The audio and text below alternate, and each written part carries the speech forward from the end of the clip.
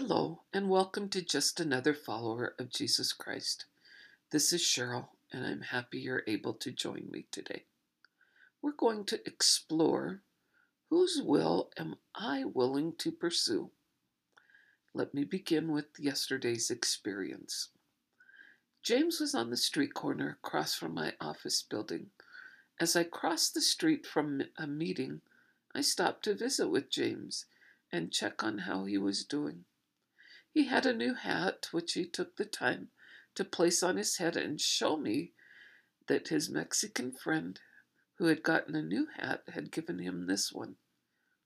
When I asked him how he was, he told me he was fair to middling. He had found a place downtown to sleep at night, had a little food. When I asked, "What do you need today?" he replied, "I got to see your smiling face, and I don't need anything else." He continued, "You work too much. Now be safe going across the street and go home." Matthew 25, verse 40.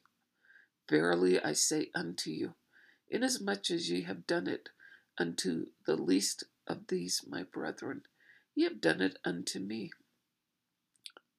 So whose will am I willing to pursue?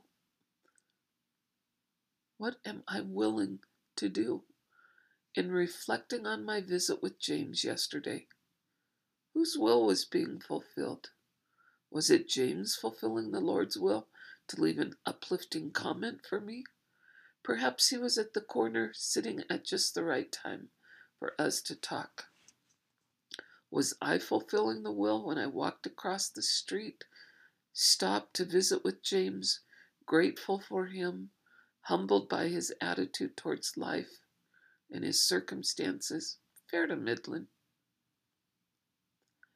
Our encounter uplifted both of us. I watched James from the office window as he packed up his things and headed downtown, just as if he was waiting just for me to stop and talk with him.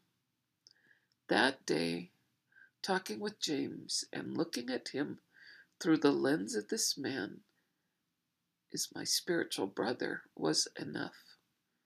I am willing to stop on street corners with delight in seeing and talking with those in need, visiting the sick, administering to their relief, both spiritually and temporally, according to their wants. James was my reminder that day of the Lord's will for my actions towards all human beings. Today is a good day to really explore whose will am I following today and how I demonstrate that quote-unquote fellowship. Won't you join me?